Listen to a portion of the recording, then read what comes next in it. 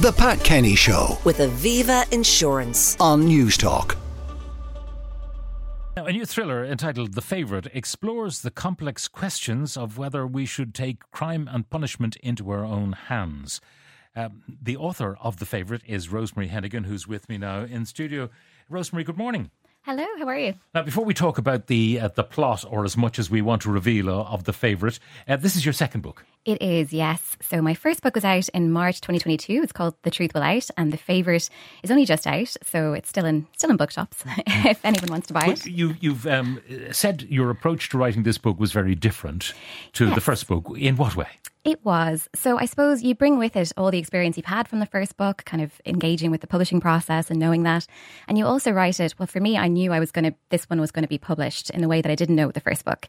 I think your first book is always a little bit speculative and you're kind of writing it for yourself and, you know, in a dark room, you and the laptop. But this one I knew was going to be public. And so I was kind of more focused on the reader and how the reader would engage with it.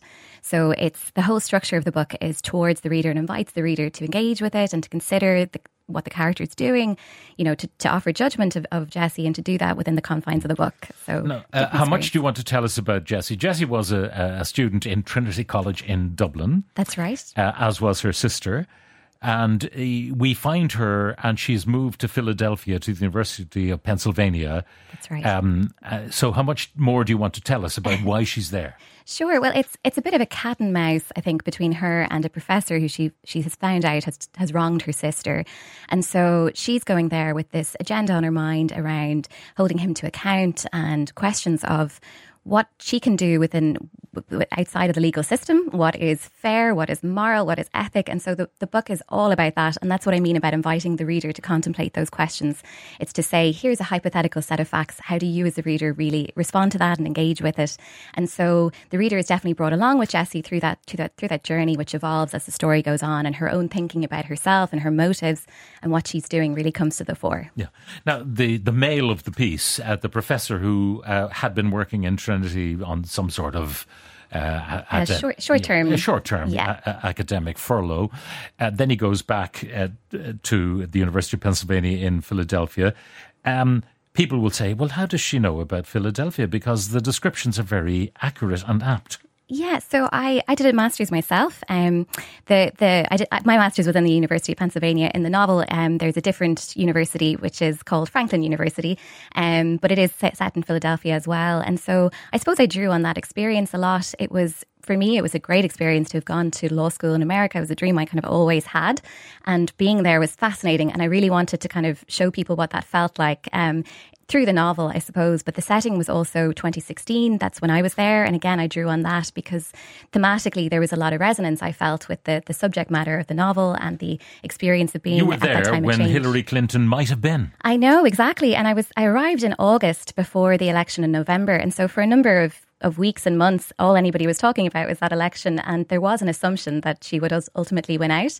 And nobody that I met there in those opening few months was in any way ready for a Trump presidency. And it's funny now that, you know, even just 7 or 8 years later, the unthinkable has now become historical fact. And I suppose being there at that kind of inflection point and moment of change really brought up a lot of interesting ideas for me. And so when it came to writing the second novel, The Favourite, I really wanted to draw on that experience because I felt like it was a little bit singular. It was something slightly unique. I mean, there were all these simultaneous things happening. The rise of Donald Trump and his win unexpected. I mean, I look back on that period and I think James Comey scuppered it for Hillary Clinton by, you know, his revelation, which then he had to retract and so on. Emails. And I've interviewed him subsequently. I don't think he takes real responsibility for that particular thing. Also, the Me Too movement was at that point certainly making its voice felt. It was starting for sure. I think there was a huge build-up of frustration and anger, and there was a moment when people were willing to talk about things which maybe previously people hadn't had either the impetus or the space really to speak about it. And I suppose what I felt in writing this novel afterwards was a lot of that conversation happened online, and you know, online conversations are by their nature very restricted and reactionary. And I think with this amount of time that has moved on from then, we have the space to consider some of those issues that are thrown up again, but in a broader space like a novel where, you know, the reader can really engage with the character of Jessie, for example, in The Favourite, and just really consider what do I feel about this? Do I think she's right? Do I think she's wrong? Do I think he's right? Do I think he's wrong? And all of that, which I think is just too big in a way for the internet. And that's where I think novels and books can really come back into their own, really, in this modern age. She manages to get into his class, which is, the wannabe class for a lot of the grad students. Yes. And your description of the grad students is quite interesting. Some of them there because they can buy their way into anything, but they cannot buy their way into Professor Crane's class. Yes, exactly. I mean, that was the other part of being in university in America. There really are those discrepancies. There are the scholarship students who are there because they've kind of achieved some kind of academic merit. And then there are people who more or less can buy their way in. Obviously, there are some changing practices around enrolment now in those sort of universities in America. But for a long time, it was legacy names and big bank accounts that kind of helped you to get in. So I really wanted to kind of critique that as well and to draw attention to it. The other observation you make, and I'm sure it's an accurate observation because you were there through that period, that these kids who were heading for their postgraduate degrees all had kind of their careers mapped out in their own heads, what they wanted, who they wanted to intern with, that they might end up maybe in the Supreme Court as all that sort of stuff. Yes. Which I'm not sure that kids in Ireland have the same plan. I agree. I think it's a very different experience, partly because, it's a huge investment in law school, just financially and your time and everything. And so I think if you want to go down that route, and if your parents are maybe of that world as well and are encouraging you down that route, it often starts in America very early, kind of right back when you're in school, you're 17, you're 18, you're looking to your future. They do have it mapped out and they do have,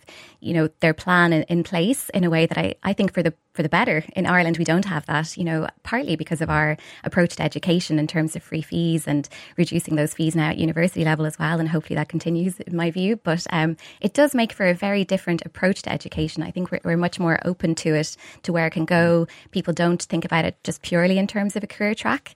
And I think that gives people much broader options and a kind of broader horizons as well. Central to the plot, I suppose, and the debate is what happens in Professor Crane's classes, the kind of issues they discuss, and that question of the law versus justice, that the law is very comfortable really for the patriarchy, that they don't think in terms of the victim. Yeah, I think that's something that I came to experience and see for myself as a lawyer. When I was in practice, I was very much in it. And then when you step back a little bit, for example, when I took the time out to do the Masters, I was kind of reflecting back on how I felt about what the law is and how it works. And I had a lot of questions about how community feels around that, because even if you're not, in the courtroom every day or you're not immediately affected by a legal issue, we're always living in the law's shadow. That's the framework of our lives as a society and as a community. And so it really matters, that broader impact and that broader sort of shadow that the law casts really matters for us as people.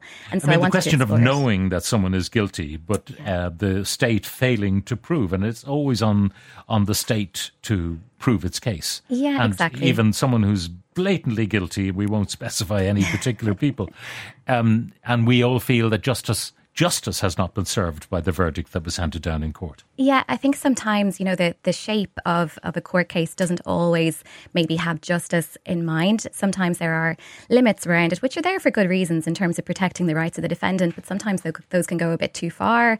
And in those cases, we have to kind of stop and say, well, is this really a system that's working? And if it isn't working, what other systems can we explore and can we bring to the fore? And I think being brave about that and considering those different options is really important, because just because it used to be the way it was doesn't necessarily mean it should always be that way.